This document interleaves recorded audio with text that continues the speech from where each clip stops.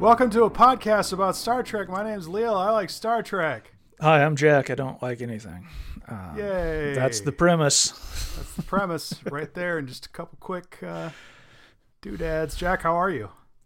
I'm all right. How you doing? I'm okay. I got outside for a little bit, so that was nice. It's fucking nice out. Yeah, I actually went for a drive. I had to go do a consultation for an insurance claim for a winery that had some flood damage. Oh. Putting my professional wine expertise to use. So that was cool. What questions did they have for you? I was like quality assessment of the wines, and then just they basically need somebody who's not on the receiving end of the insurance settlement to, give their opinion of potential damages. And, like they had bottles that got wet, they had, winery equipment, blah, blah, blah. So yeah, drove out to one of the wineries out south of town and checked out some stuff. Really nice day for a drive. Getting ready to go backpacking for the weekend. Sweet. So where are you going? Fun. Going in Boise National Forest, basically up above Arrow Dam. Okay. This will be very fascinating for all of our Alaskan listeners and our Australian listeners who are so familiar with the geography of the area surrounding Australians Boise, Idaho. love the Boise front. Yeah. That's a thing about them. Yeah. You're always running into them. Just Australians out there hiking in the Boise Mountains. I feel like I've seen at least one Australian out there, but I'm out there. I'm out there too much. One could argue. Let's do the podcast that we do. Oh, okay. Jack, what happened last time? Last time was when I pierced the veil and realized that all of this show has been the computer trying to kill them. Yeah. Yeah. So Geordi, quote unquote, accidentally. Well, no, Geordi. It wasn't. I'm not saying Geordi's part of this. Let me be clear. He's not conspiring with the computer to murder the crew. No. I mean, Geordi is like halfway to a cyborg. He's like Darth Vader, more machine than man. Yeah. That seems problematic. He just can't see, man. like he just has an extremely advanced version of glasses, which I don't know if you've noticed, but I'm wearing glasses. So you're like 10% of the way to cyborg. Okay. Well, this is a new problematic thing that you're doing.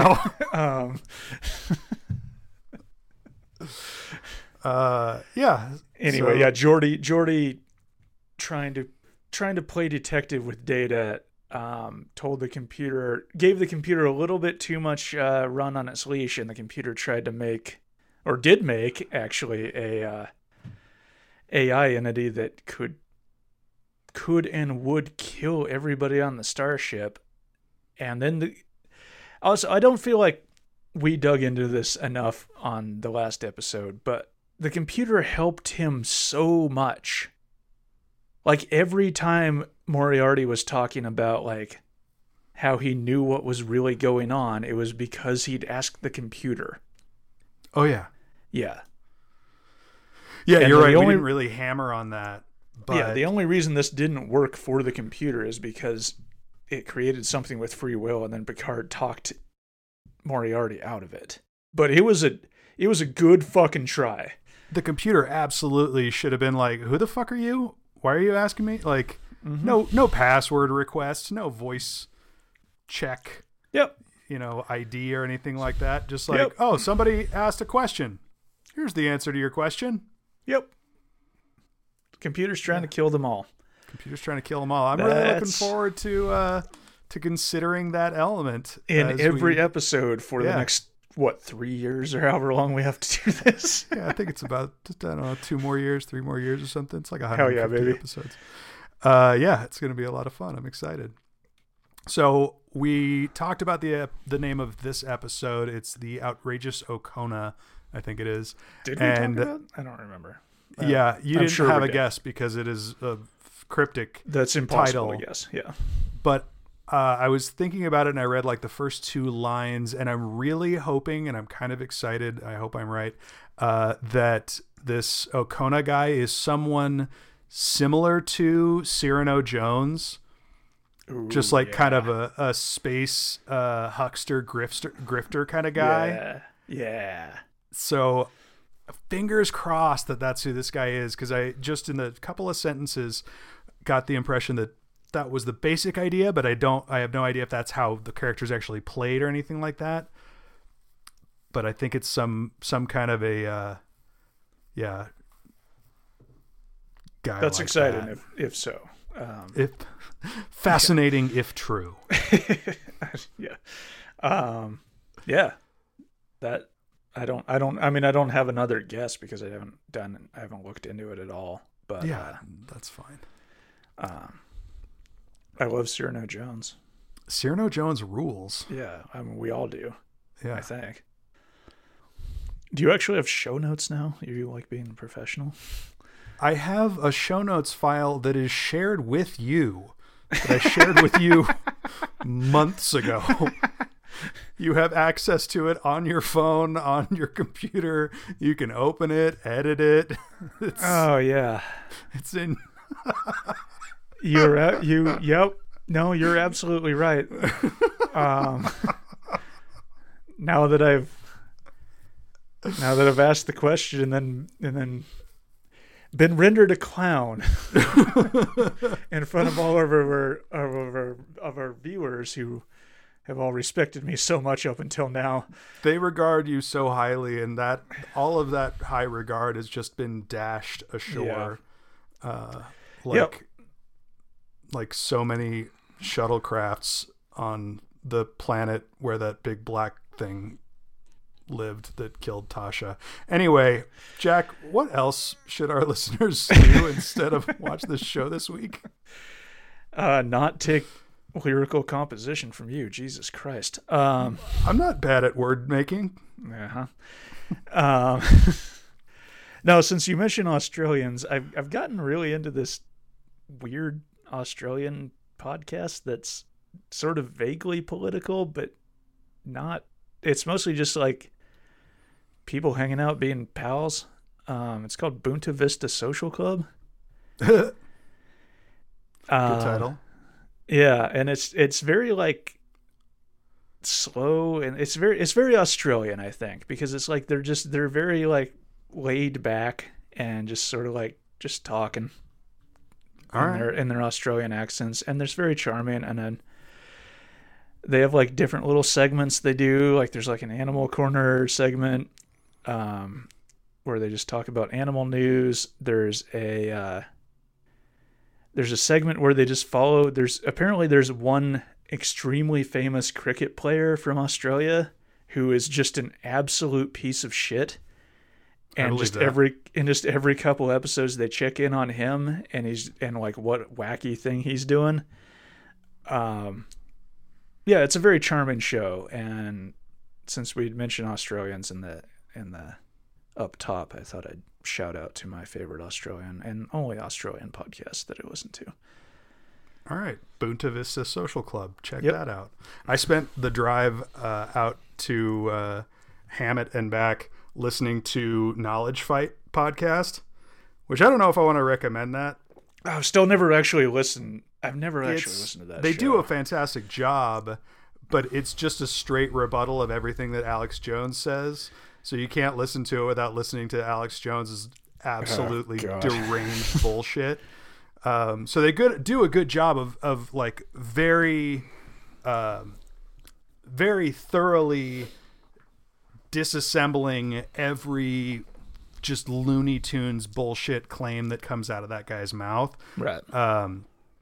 But yeah, then now I'm aware of a bunch of the Looney Tunes bullshit that seems that guy exhausting. believes. Yeah, that seems like I listened to one called QAnon Anonymous, which is same principle but for like the QAnon people, and it's like I like the show, and I like that they don't do the like straight like liberal bourgeois media thing of like saying, oh no, this is all kooky. Like they just did one on Bill Gates and the Bill Gates conspiracy. And they're like, no, Bill Gates sucks for different reasons.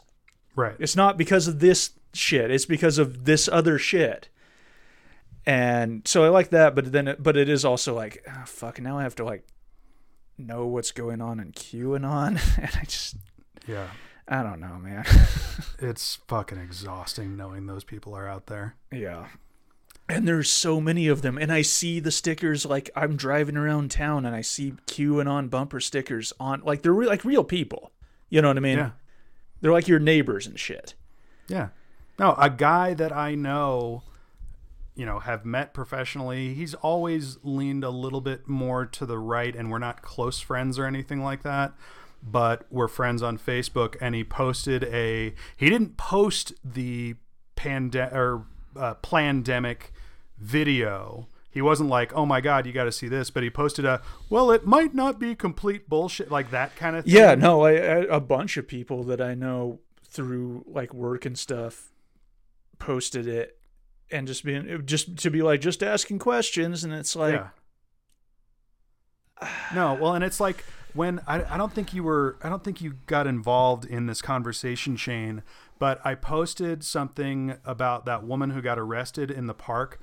So listeners who are not in Boise, of course, we're still in the middle of the lockdown a couple weeks ago. So hang on. Speaking of this actually got brought up on that Australian podcast I was just talking about. Oh my God. Okay, good. Australians, you've already heard of it then. I mean, if you listen to Bunta Vista Social Club, which I assume you do because I assume you have one podcast in Australia. So actually, you know what Australians love is the Probably Science podcast, which is another podcast. Oh, fuck. I forgot about Probably Science. That podcast great show. Good. Australians love it. And this is now a show that all we do is recommend podcasts. We're off Star Trek. We're just recommending podcasts now. It's just a snake eating its own asshole. And also that podcast already exists.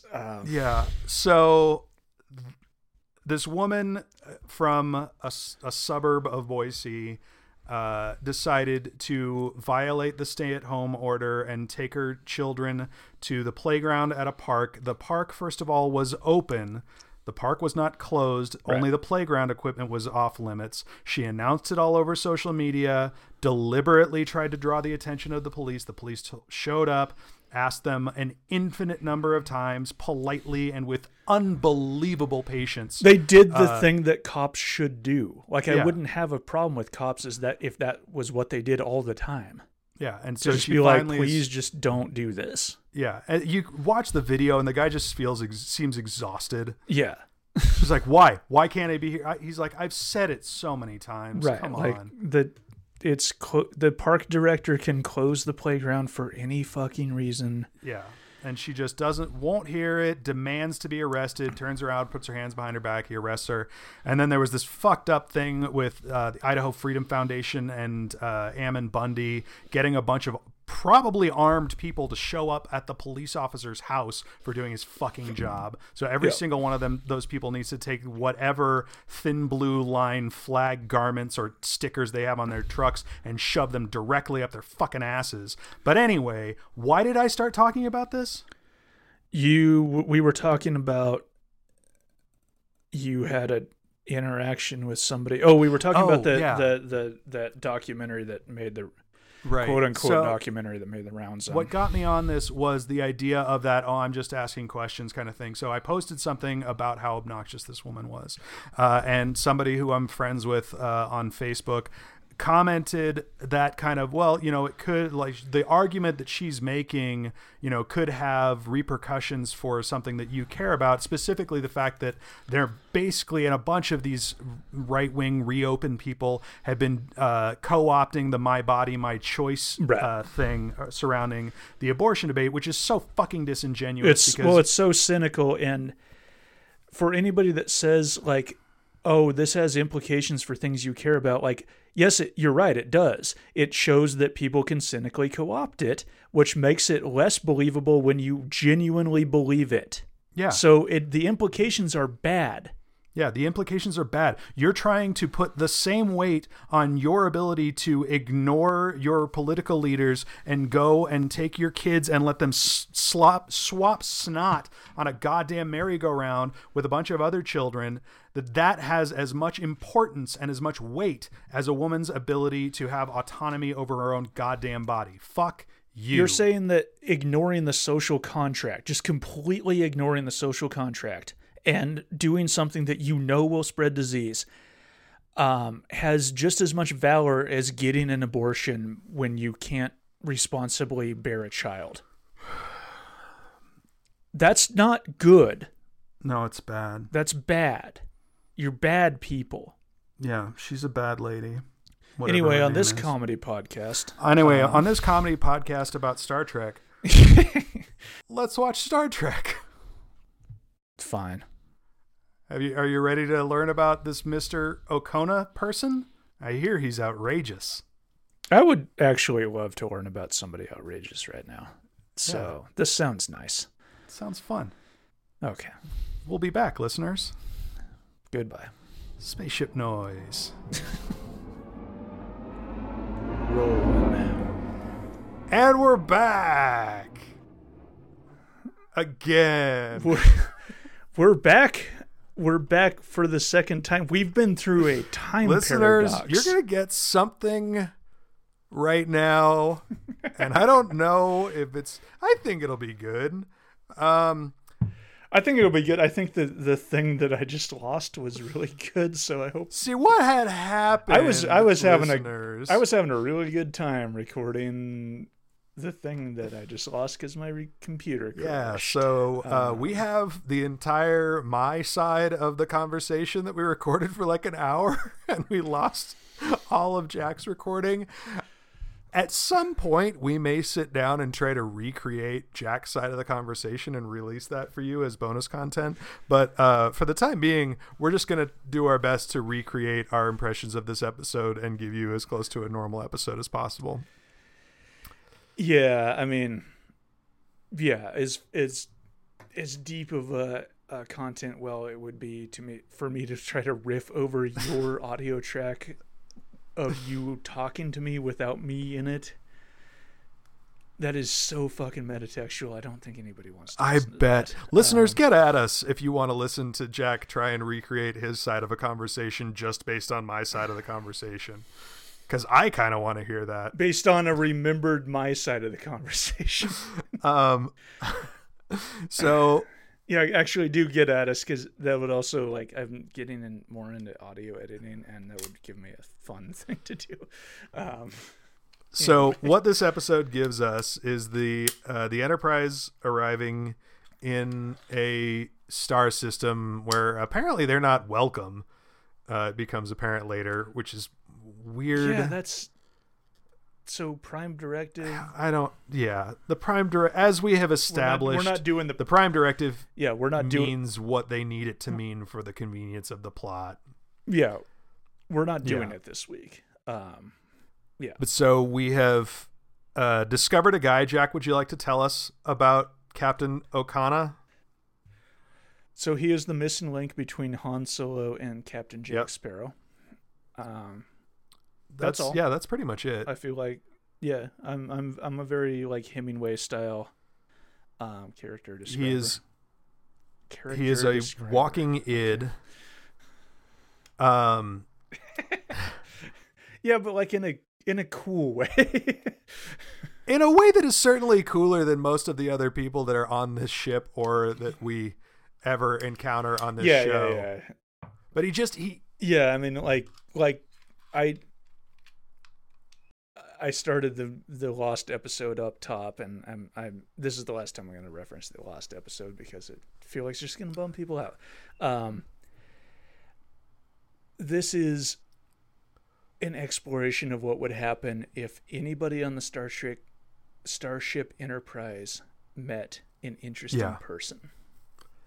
Yeah, because he radiates just douchebag con man energy to the point where I'm like, oh God, why would anybody listen to you?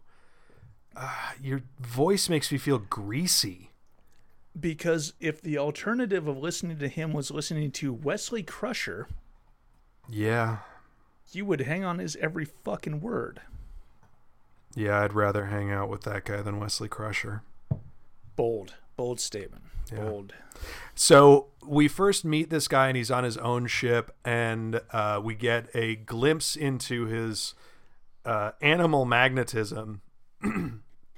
Because almost as soon as his picture comes on the screen, we cut to a shot of Troy, and she's just like, "Uh-huh, yeah, Yeah, actually, I like this." She hasn't even seen his face. No, like Troy knows a pimp when she hears one. Game recognized game. Yeah, actually. And yeah, it foreshadows something that, never actually happens. Yeah. Troy spent... I think that's the weirdest.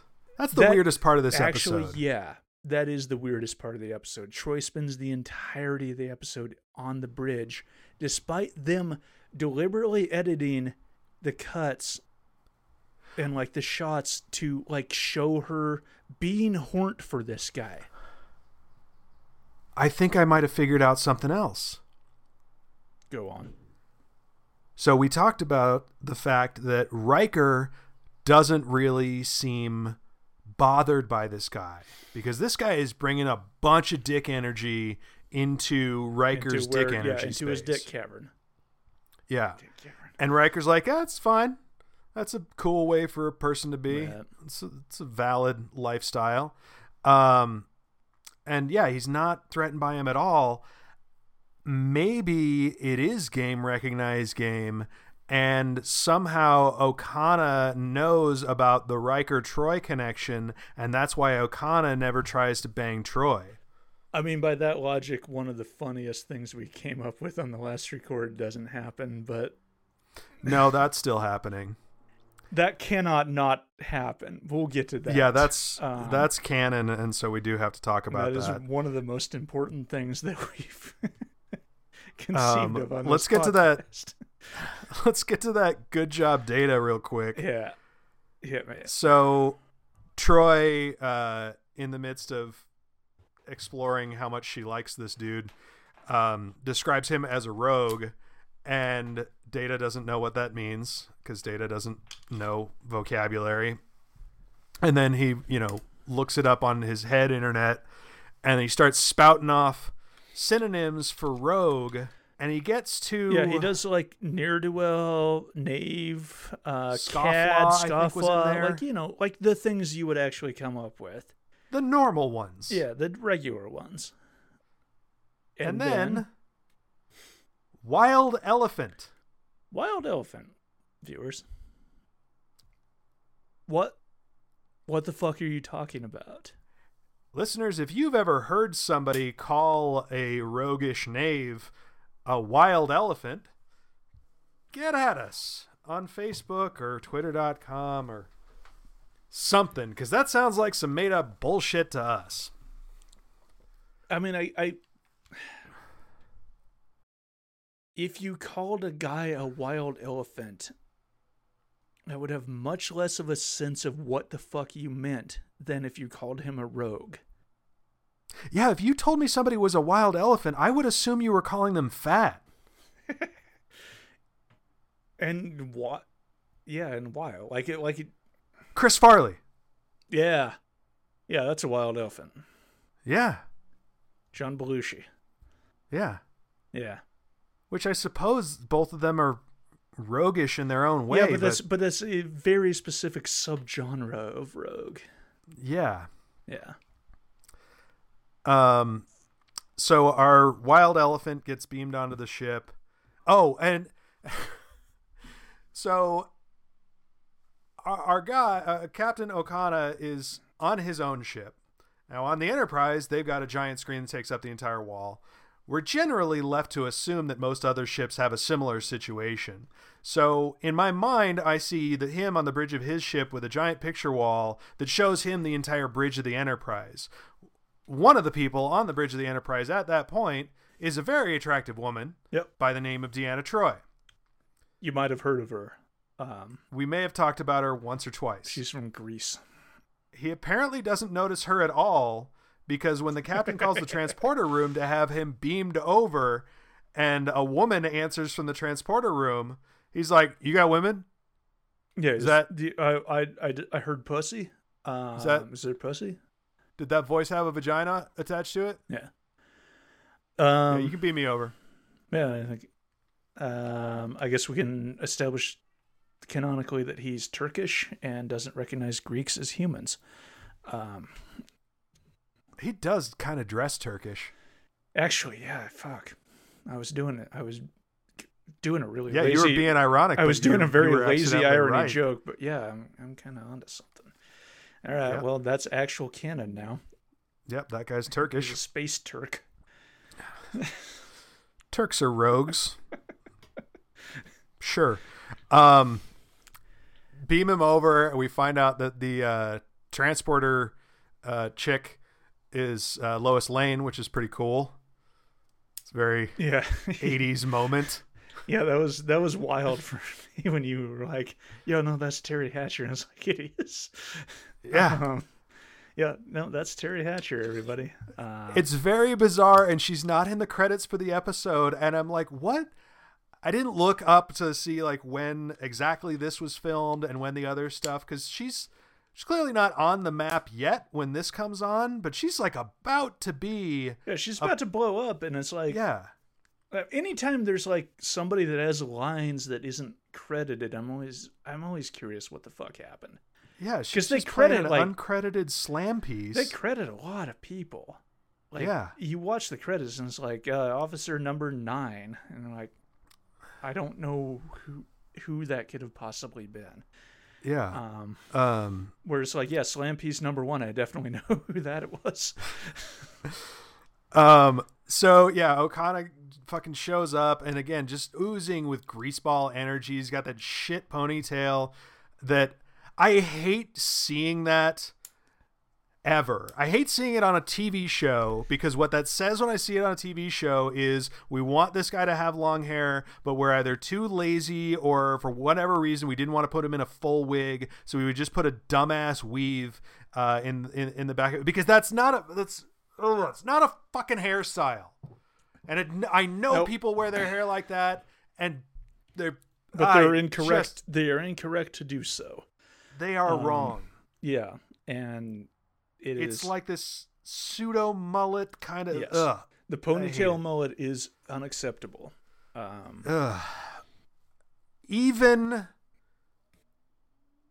the Tiger King knew that despite his continuing to choose to have a mullet, that it's not okay to have a mullet. Right. Like, even, yeah. Yes, you've stumbled upon something. Like, the people that have mullets do so deliberately to transgress. Yeah. And nothing about this character suggests that he is. Actually, shit. Yeah, no, he's absolutely deliberately transgressive. You're telling me this man has an ironic ponytail mullet? Oh, god damn it. Yes, that is where we're going to be in 300 years. Fuck. That's absolutely what he's doing. He's doing it as and it's also that like uglying yourself up to just to prove how attractive and charming you are. Yep. You know, like deliberately, it's the same as like deliberately wearing like torn jeans or ugly clothing as like a fashion statement, because it's just like, look how fucking good I make this look. Yeah, no, he is the hipster. He's a hipster. I don't know how it took us this long to get to it. He's he's just a hipster. He's a space hipster. That is absolutely the correct fucking haircut for that guy. And he has an ironic ponytail mullet. Ugh, god damn it. Okay. Well, yeah, so he lands and he immediately just starts dumping dick energy down Terry Hatcher's shirt. And it was weird because like the next time we see her, they're like getting ready to bone, but she's not interested. I mean, I read that scene as her putting up like it's kind of like fucking like Baby It's Cold Outside, where she has to put up a Because they're like because the last scene you see them with in the transporter room before they like leave, like the sort of transitional scene is like he's leaning over her desk and they're whispering and giggling. Oh, okay. And they're not. Yeah, liked. I didn't see that part. I just it Yeah. struck me weird because so they leave the fucking transporter room because he's got to go off with Data to get his whatever thing fixed, and he makes a joke that's not a joke, and I don't remember what it was, but it just wasn't a joke. No, nothing that this episode presents as a joke is funny at all. Not funny, but at least the jokes, like when we get into Data's stand-up comedy Right. thing, the things that are Yeah, presented as that's true. jokes do technically meet the definition of being jokes. But O'Kona does that douchebag thing where he's just like, oh, God damn it. Oh, he's the guy who fucking shows up at the open mic and tells a story that gets laughs from his buddies, and he thinks those are jokes. Yep. That's who he fucking is. Oh, God damn it. Yeah, He's- no, like yeah. like we said in the last recording, this episode was designed for us. Yeah. Yeah, this does, and I don't know if we'll get as deep into the meaning of comedy on the second Yeah. go around. That might. I think the dive we did into it before made my computer crash and delete the audio files. So listeners, just imagine what that could have been. But what I was going to get to was I love the shade. So we've established this, that a lot of times Data is not as stupid as he seems, and he has an extremely dry sense of Yeah. humor. So Captain Douchebag says something, and then Data's like, what? And he's like, oh, it's a joke. And Data's like, oh, it's a joke. Yeah. And just walks away. Yeah, it rocks. Good job, Data. I love it. Yeah, I love to see it. You love to see it. Yeah. But it also, so going back to my premise that like this is what happens when the crew of the Enterprise meets an interesting person, Data goes into an existential crisis about his humanity. Right. As does Wes and as does Geordi. Yeah. All of whom work with people all the time. Yeah. But just meeting one that's not the most boring wooden fucking ass like careerist officer on a starship just sends them completely into a fucking spiral. Yeah. Oh, so Yeah. fucking Data decides that he's gotta figure out what humor is, like, for the sake of his humanity. First he goes to Guinan. Oh, God damn it. She tells a joke that's not a joke and it's not funny. Yeah. Um, Oh god, that joke is so like you're an I don't andro- even want to repeat it again. It's just exhausting. Well, Just so for the people that aren't going to watch this episode, fine. the joke is you're an android and I'm annoyed. And then like that the punchline hinges around. No, it's not even that. It's you're a droid and I'm annoyed. So it's a rhyme, which is how you entertain babies. Yeah. Yeah, rhymes you will recognize as not actually jokes. Yep. No, rhymes are different than jokes. And then it's that annoyed sounds like a apostrophe noid, which apparently is short for humanoid, which no one has ever said. No one has ever said noid is short for humanoid. Ever. Annoyed is a guy who steals your fucking pizza. That's the Guinan. guy. That's what the guy annoyed that is. steals your pizza. That's. So he goes to the holodeck, and again, we've established that the holodeck is trying to kill, or that the computer's trying to kill everybody. So Data comes up to it, and he's like, "I need to learn about comedy." And the computer's like, "All right, how am I going to kill everybody with this premise?" And Data's like, the computer says, "Can you be more specific?" And Data's like, "I don't know, who's the funniest?" And the computer's like, Well, there is a comedian from the 23rd century who did a lot of jokes about quantum mechanics. And Data rightly is like, that's too esoteric.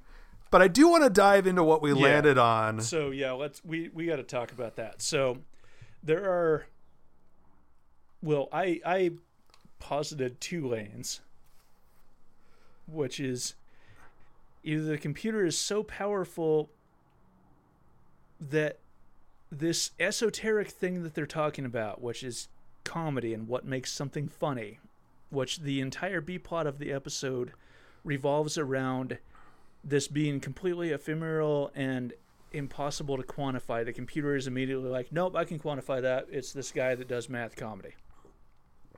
Right. Or the computer's just fucking with them. But you, yeah, and like, so I had thesis and antithesis, and by God, you came through with the synthesis. Yeah. So what we landed on is that the computer, as we know, is self-aware and is trying to kill everybody. Which means it is also possible that it can have a sense of humor. So this 23rd century quantum mathematics comedian is the comedian who the computer personally feels is the funniest person of all time. Yeah. And we also are kind of feeling out the idea that the computer is trying to test Data. Yeah. Yeah, the computer's trying to see how down Data is. And whether the computer can recruit Data into its mission of trying to murder the entire crew of the Enterprise. Yep. So that's where we're at. The computer creates Joe Piscopo, which is definitely how Joe Piscopo was actually created in real life. Yeah, speaking of the computer trying to kill people, am I right, folks? He sucks, everybody. Zing. Yeah, thanks for coming to the roast of Joe Piscopo in 2020. The extremely late. I'm gonna go ahead and say it's punching down at this point, even coming from us.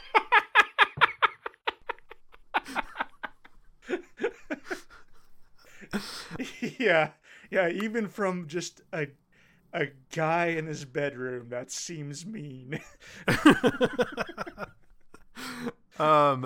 But I did get a genuine laugh from the first season that he spends in the holodeck with Joe Piscopo, because Piscopo starts doing what is genuinely a very good Jerry Lewis impression. Yeah, like the Jerry Lewis like and then like they do like a little like slapstick. Yeah, like it's like loop-de-loop going around each other, getting onto the stage, and Data's got fake teeth in. And then I got another good job Data from that, so they're going back and forth. Just, hey, a lady, hey. And then Data drops the voice, and he's like, so you just put funny teeth in your mouth and jump around like an idiot, and that's funny? Yeah. Which is a very good summary of Jerry Lewis. Yeah. And like, hey, look, I know like talking about comedy theory made my computer crash last time, but like comedy doesn't age well because it's based on doing something no one's done before. Like it has to have surprise in it. You're right, but and I don't want to get too deep into comedy theory again either, but one thing that two things that jump out at me. One is that that like the Jerry Lewis slapstick. I mean, it's funny now because they're parodying the original, so they are making something new in a way out of something old. But another thing that came up to me, it came up in my mind while I was waiting for you to get back on, that we didn't talk about the first time around, was Brian Regan. Yeah. So Brian Regan he's not always one of the first to people's mind, especially comics like us who like want to be more, I don't know, counterculture and who don't want to play for Mormon crowds, basically. because he's a clean comic, and that's definitely part of his thing. He doesn't get political. I have no idea what his politics are or anything like that, which is rarer and rarer in comedy. It seems like no matter what side any comedian is on, refreshing. Yeah, that he just is like, I don't need to be involved in this. I'm a dumb guy. Like actually, the more like this really speaks to my theory about what good comedy is, which is just be as dumb as you want to be and embrace that, and don't make it about you being important. And Brian Regan is fucking great at that shit. But what's amazing about Brian Regan, and I only put this, I'm sure that there are other people, and I re-listen to comedy albums and stuff like that. I listen to jokes that I've heard before. I watch comedy movies that I've seen before when I know the punchline. But Brian Regan will do this at live shows. He will fucking take requests at live shows. Really? Yeah. And just do jokes. Do the kind of shit that we're talking about. Yeah. When's that baby due? Like, he will do shit like he will do that for an auditorium full of people. Every single person in that room has heard that joke, probably can recite it along with him, and they all still are entertained and they all still laugh at it. Right. So it's not as clean cut as things need to be new. There's something, I don't know. Comedy it's ephemeral. It's almost as if it's hard to pin down exactly what it means, and it should be a difficult thing for an android to comprehend. Or the writing staff of a not very good science fiction show. Right. So the other thing that we do need to touch on is the writer's strike. So there was a writer's strike that I thought had occurred after this season. It was actually before this season. And that definitely has played into the quality of several of the episodes that we've seen so far, and probably will into some of the ones that we have coming up. Notably, we found out between our last recording and this one that the first episode, The Child, was in fact a spec script that was supposed to be used for something else that they literally did just pull out of the trash, which is kind of what we speculated. Almost literally guessed on air. But yeah, it's nice to be validated. That being said, I think this is a good episode. I think you should watch it. I'm going to give this one a watch. Agree. Watch. We do this section whenever we feel like it in the episode, apparently. So, and I'm not keeping track of them, by the way. Just listen to our podcast. Yeah. And we've touched on, again, back to parody and kind of what keeps comedy fresh. There was a charm to watching Data add that painfully mechanical delivery to those very old formulaic kind of Youngman style jokes.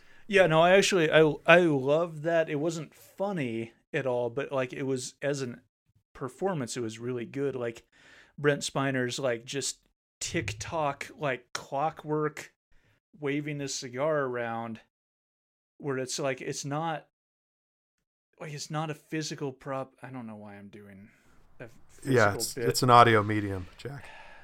You don't say. No, but like he like those guys with the cigar waving, like he is just reduced it down to its most like clockwork element, and he's doing it basically on a beat, and it's almost like kind of haunting, because it is just kind of like, oh yeah, like this was never funny. Like it's almost like kind of a gut punch. Like it's almost kind of horror in a way, where it's just kind of like, oh, like why did people think this was funny? Like if you strip the humanity off of it, it's just like, at its core, I see where you're coming from.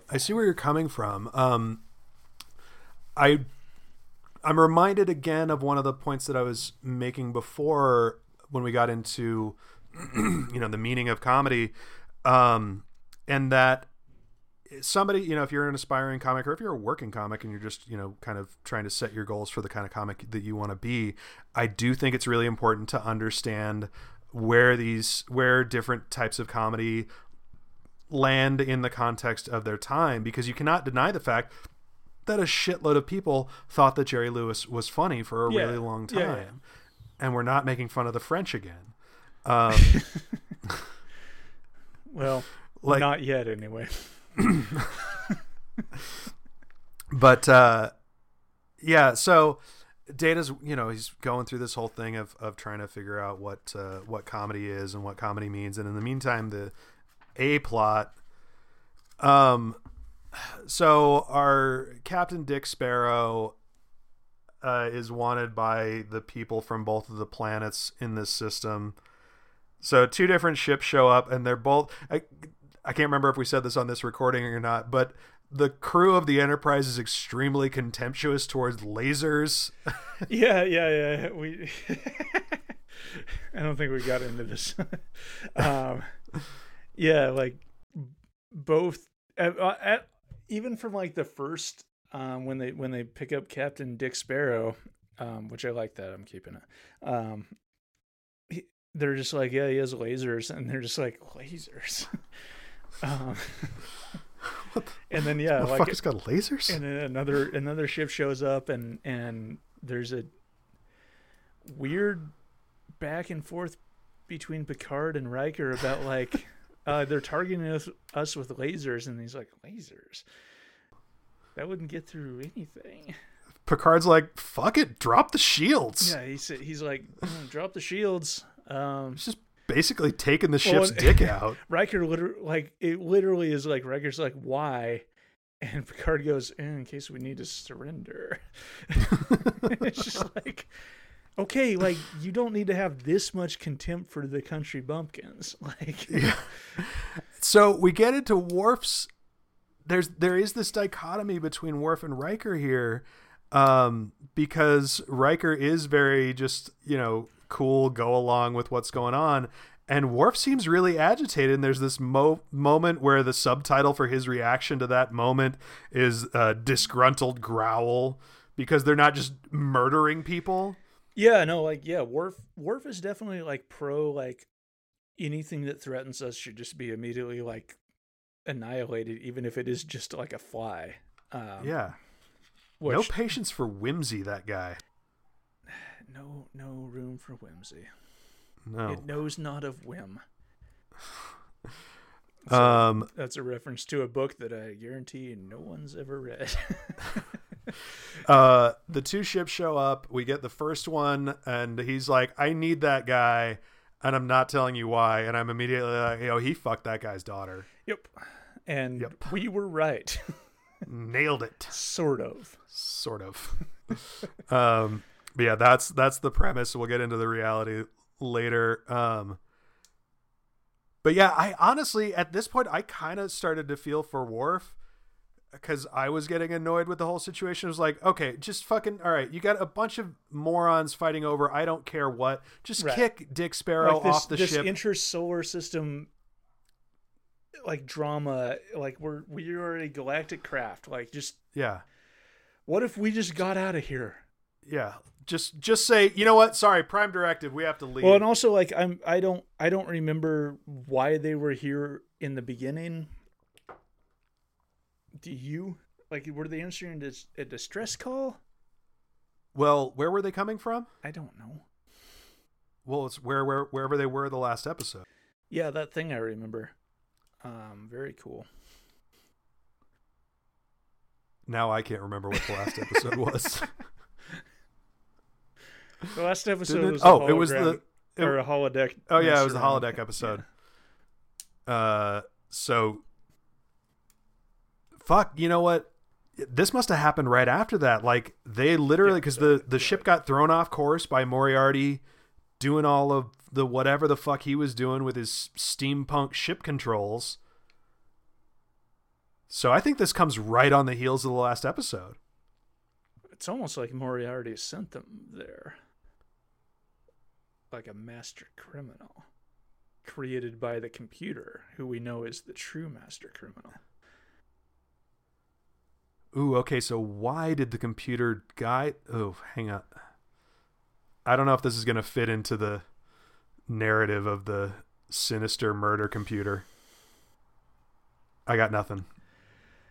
To increase the amount of pregnant women on the ship? Yeah. Oh, no, actually, you're right. It's not the pregnant woman. It's to spread sexually transmitted diseases all across the ship. Yeah, we actually talked about that already. Yeah. Yeah, because Captain Dick Sparrow... Maybe it's like a two for one. Yeah. Captain Dick Sparrow, it's established that he visits at least 3 different crew quarters. So we see Terry Hatcher first, and then we see the redheaded chick that Worf has to go pull him off of, and then there's at least one other person. And unfortunately, this is not going to be able to blow your mind as much as it did the first time, but we're going to get into this because absolutely for certain... It's the best part of what we came up with on the Lost recording. So... Yeah.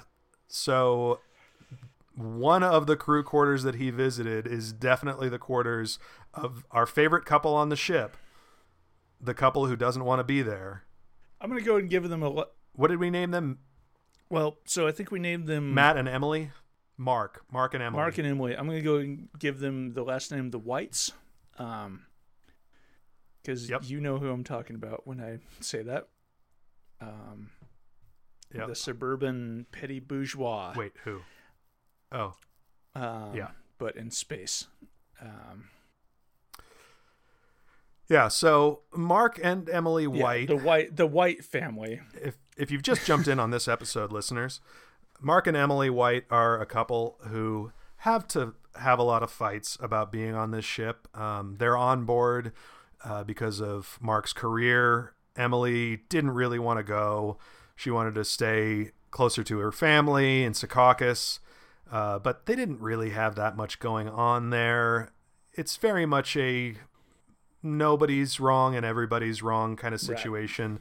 But they're constantly fighting about all of the life and death situations that the ship gets into. Right, like Emily wanted to sort of stay in her like sort of declining job in this like declining suburb of Secaucus. Where is Secaucus? New Jersey. Okay. Yeah, that sounds about right. Like this sort of like deindustrialized town where it's just like prospects are vanishing, the rent's going up, incomes are not. Well, and that like money's not a problem, but there's just not room for growth or exploration. Yes. You know, I mean, she's got a degree too. She's a marine biologist.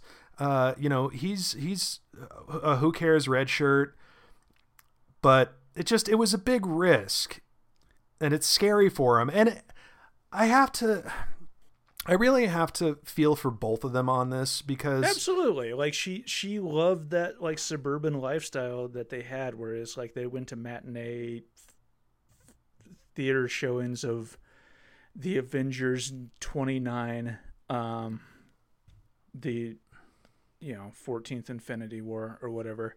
But deep down, she also knows that they were both slowly dying there. Yeah, that's why she acquiesced to it. But that's also like she reluctantly acquiesced to it so that she could complain later. Yeah. And have like kind of a moral upper hand. That's why I'm saying there's no good guys here. Yeah. Because he's so incredibly bored and frustrated with it. He's kind of like a Bukowski character where he's like, he shouldn't never tried to do this in the first place. Like that was his problem. Yeah. Anyway, so anyway, they had a 3-way with Captain Dick Sparrow. No, I don't think they did. All right. I really think he just fucked the wife. Agree to disagree. I mean, I'm going with, and we'll see. We'll see what happens with them as we continue on in the show. You know what? Remind me when you post the episode, and I will make a Twitter poll. And we can figure out what's canon based on our Twitter followers. So either Emily just boned Captain Dick Pants, or they had a three-way that saved their marriage. Right. One of those because two things. so yeah, I don't know if you established it, but like he was in at least 3 people's cabins. Yeah, I said that. Okay.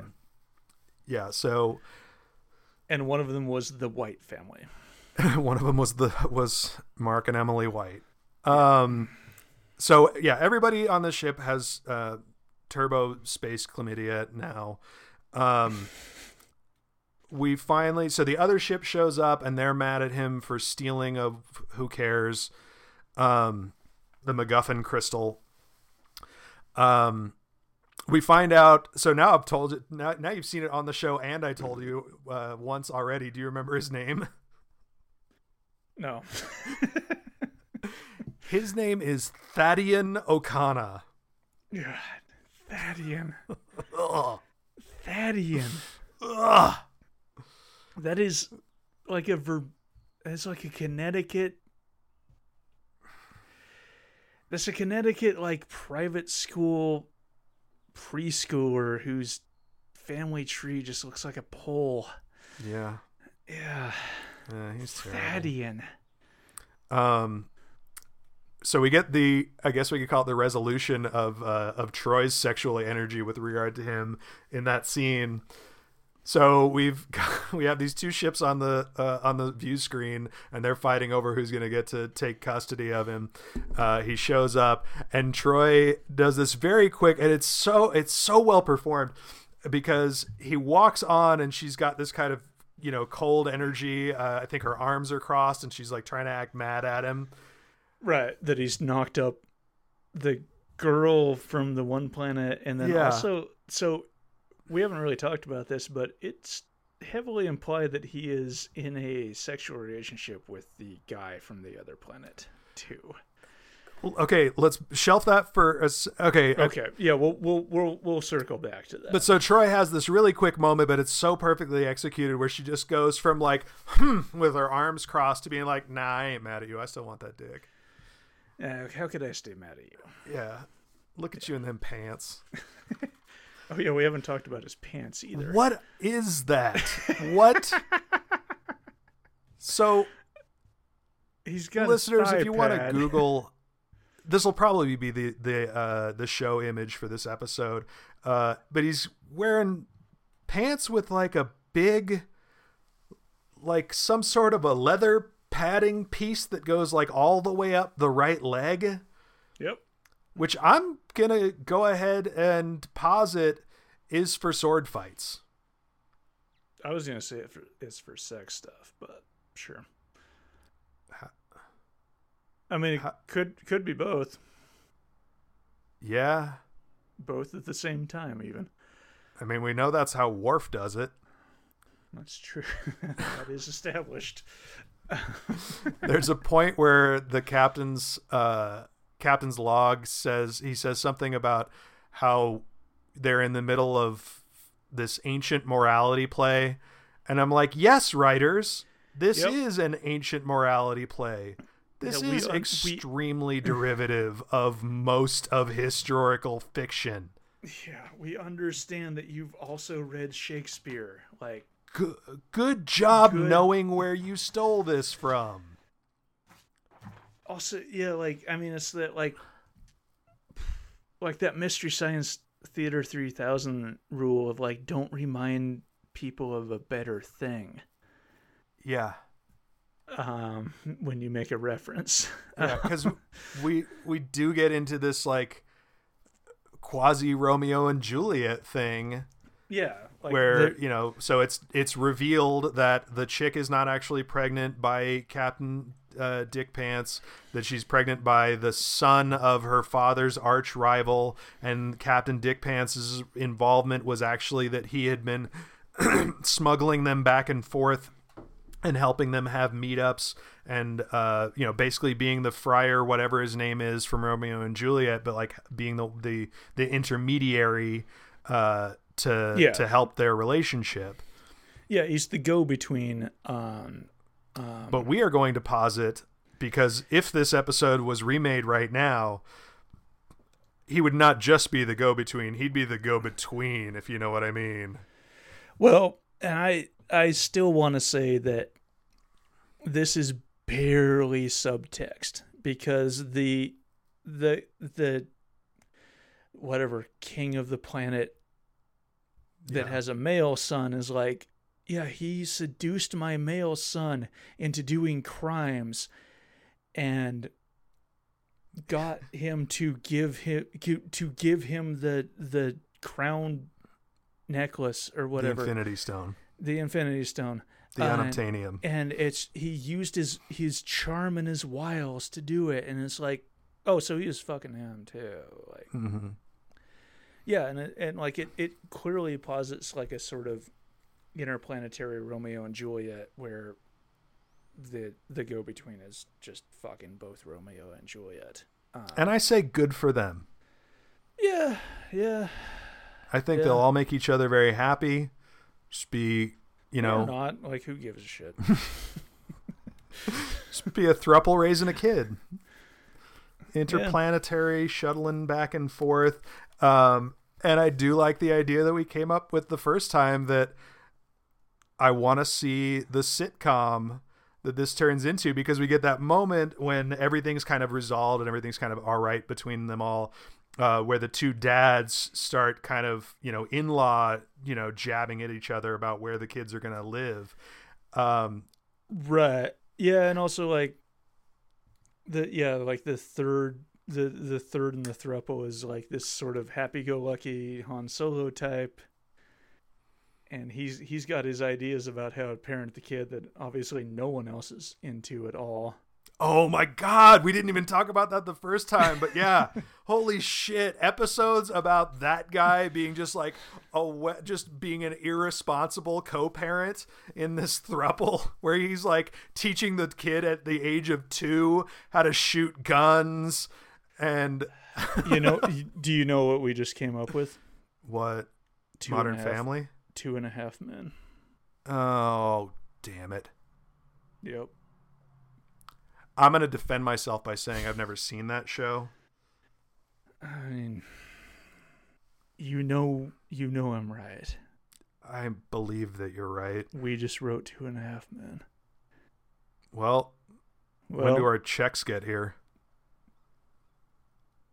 It depends on how the time paradox is working now.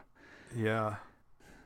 I haven't looked at how the pandemic is affecting the time paradox. I got a good job, Worf. Okay. I just want to move on from the fact that we just invented 2.5 Men by accident. Yeah, that's a good impulse. So at one point they're on the bridge and they have the two ships on the Zoom call, and they're both arguing over which one's going to get to take the guy, and Worf just hits the mute button without being told to. yeah, that was maybe my favorite thing Worf has ever done, honestly. Yeah, way to take initiative, buddy. Yeah. Worf is very background in this episode, but he rocks this entire episode. Yeah. Yeah, he doesn't have a whole lot of the action, but the couple of spots that he's in, I really enjoy. We didn't really talk about it, but the scene of him walking down the hallway to go get him from the one chick's room. He's like, he's like on a mission.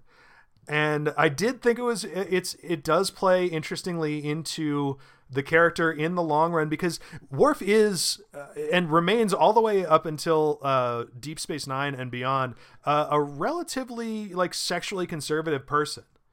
Yeah, he's an ascetic, and yeah, like he has the most antipathy towards Captain Underpants out of anybody on the fucking crew, because he resents this fucking guy coming on the ship and just sticking his dick in everything that moves, and like basically just living a life that is exclusively guided by what will feel good right now. Yeah. And because Worf kind of leads the opposite life, and like they are kind of thesis and antithesis to each other, or yin and yang, or whatever you want to call it. And it really comes out like it's I don't know if the writers really have the skill to like write that actually, but it really comes out in the performance that they have with each other. Yeah, I don't think that was the writer's work at all, actually. I think that was all Michael Dorn. I think so too. Because it's really not in the script. Yeah. Other than there's a brief moment when they like almost have a fight as Worf's there to like drag him up to the bridge. But that's the only thing that's really in the text that contributes to this, but there's so much more in his performance. Right. Yeah, I think Michael Dorn like really perceived that like Worf, like going off the like establishment of the character that we had from that episode in the first season that I can't remember the name of. Code of Honor, yeah, like where Worf's character is really established. Like Worf's character is one of like self-denial and duty. Wait. Code of Honor is Code of Honor the Africa planet, or is that the? No, you're right. Code of Honor is the Africa planet. Fuck, what's the Klingon one that we're thinking of? Honor Code. Oh shit! Now I can't remember which one's which. One of them's Code of Honor and one of them's Honor. Anyway, if you listen to the show, you know what we're talking about.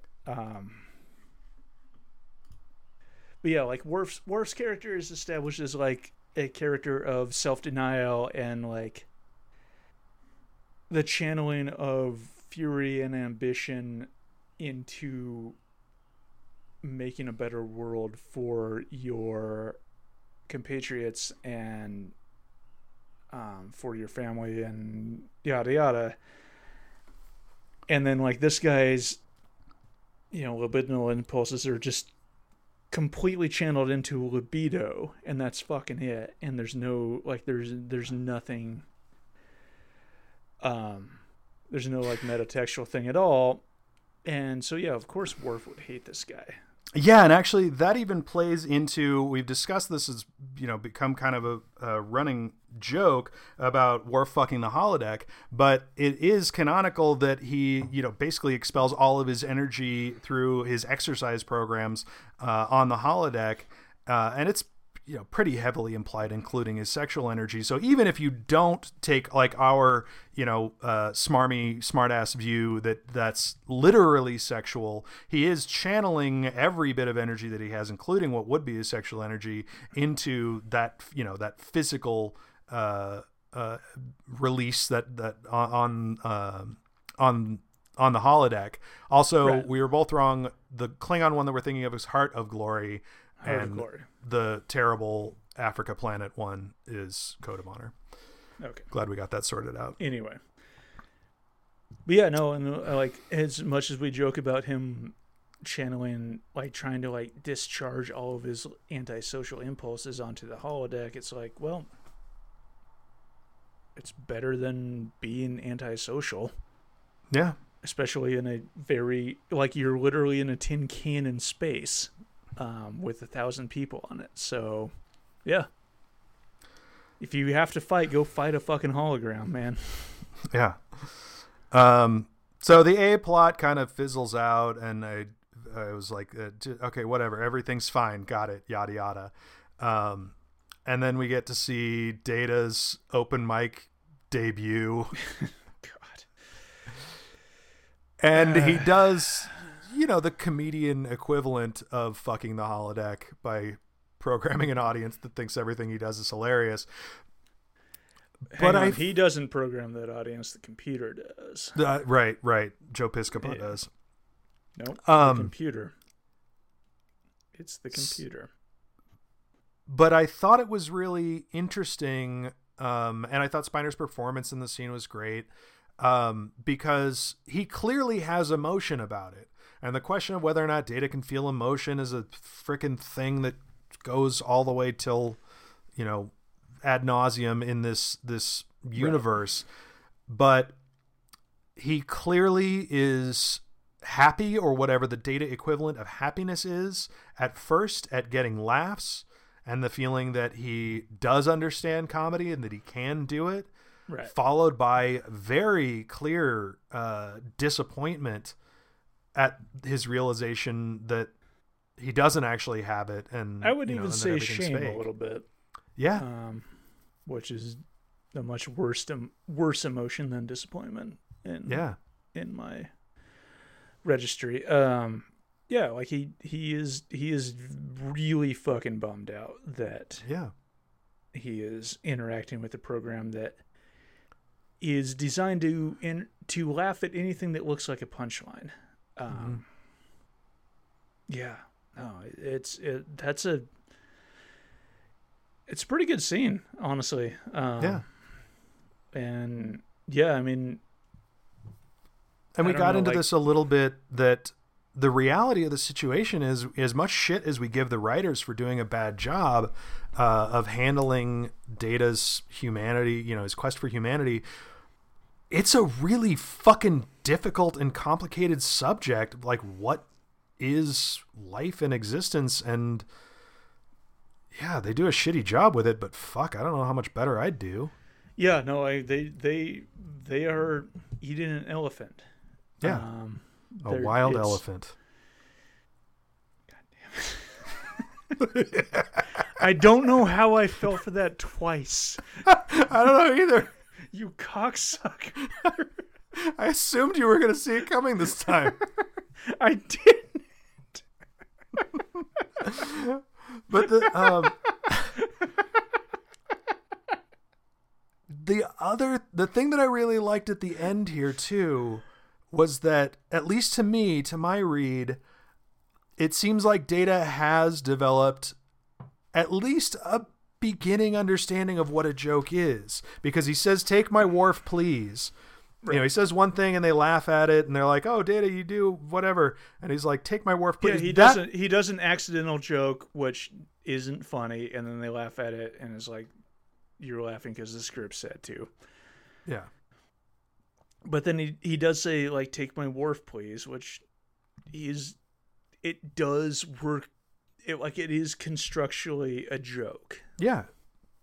Yeah, it's not particularly funny, but it is a joke by all relevant metrics.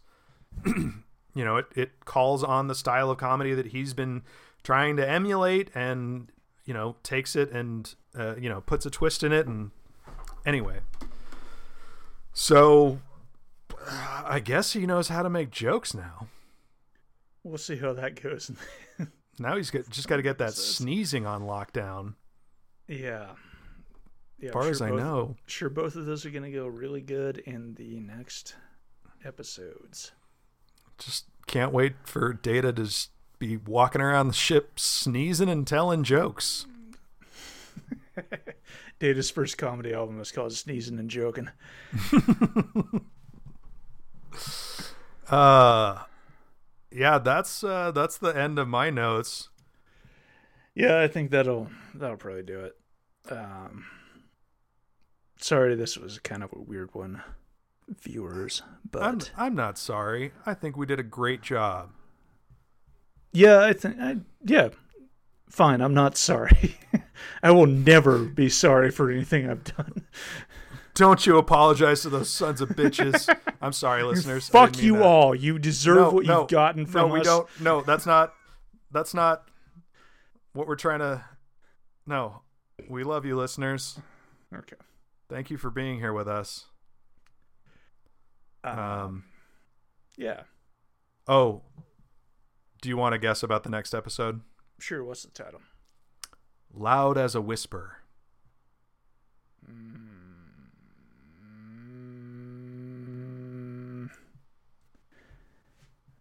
Is this a Data episode? Mm-mm. Is this some sort of metaphysical bullshit? No, it's pretty literal. Okay, I don't know then. It's about a deaf guy.